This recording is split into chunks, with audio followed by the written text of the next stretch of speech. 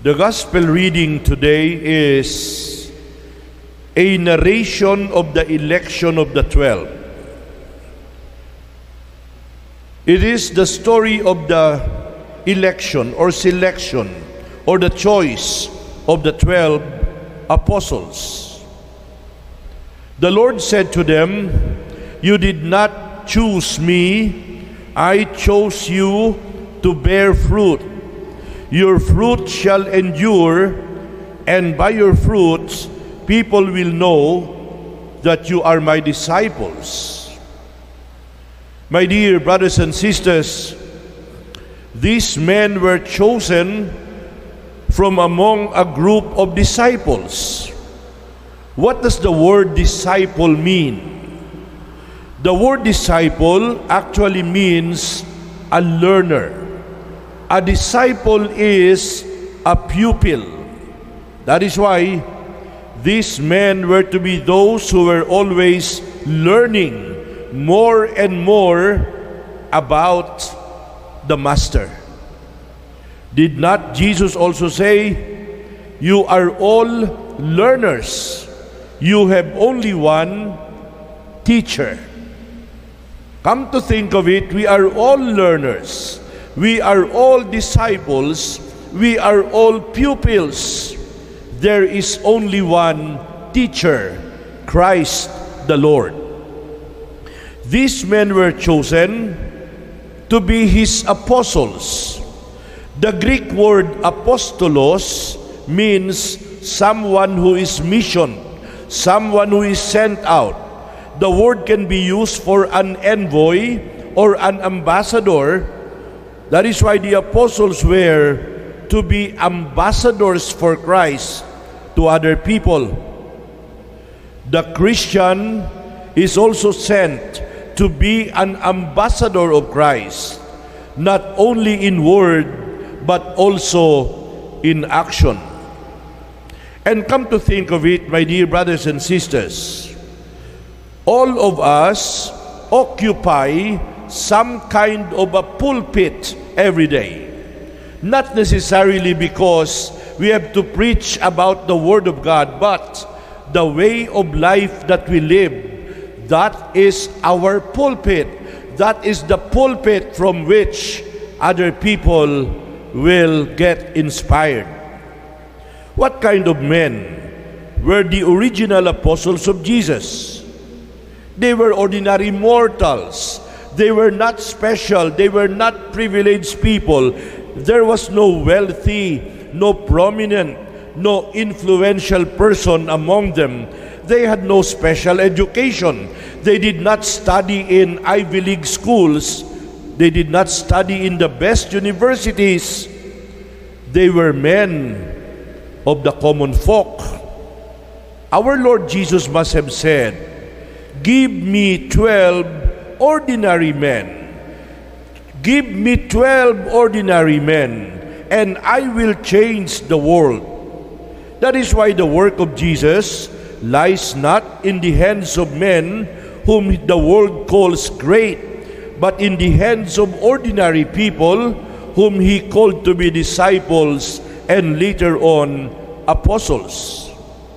Interestingly, the apostles chosen were a strange mixture of personalities.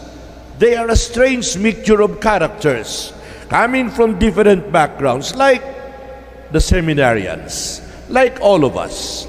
We are not a photocopy of each other. We are different. We are unique in our own way. You are not me, I am not you. You are not me, I am not you. I do not want to be like you, and I'm sure you do not want to be like me. You are you, and I am me. The apostles were a strange mixture of people, coming from different backgrounds. They exhibited different behaviors, different temperaments, like you and I. But the choice of these men emphasizes the universal character of mission. That is why we are different. It wants to underline the universal character of mission. The church is missionary in nature and vocation. All the apostles became missionaries except one.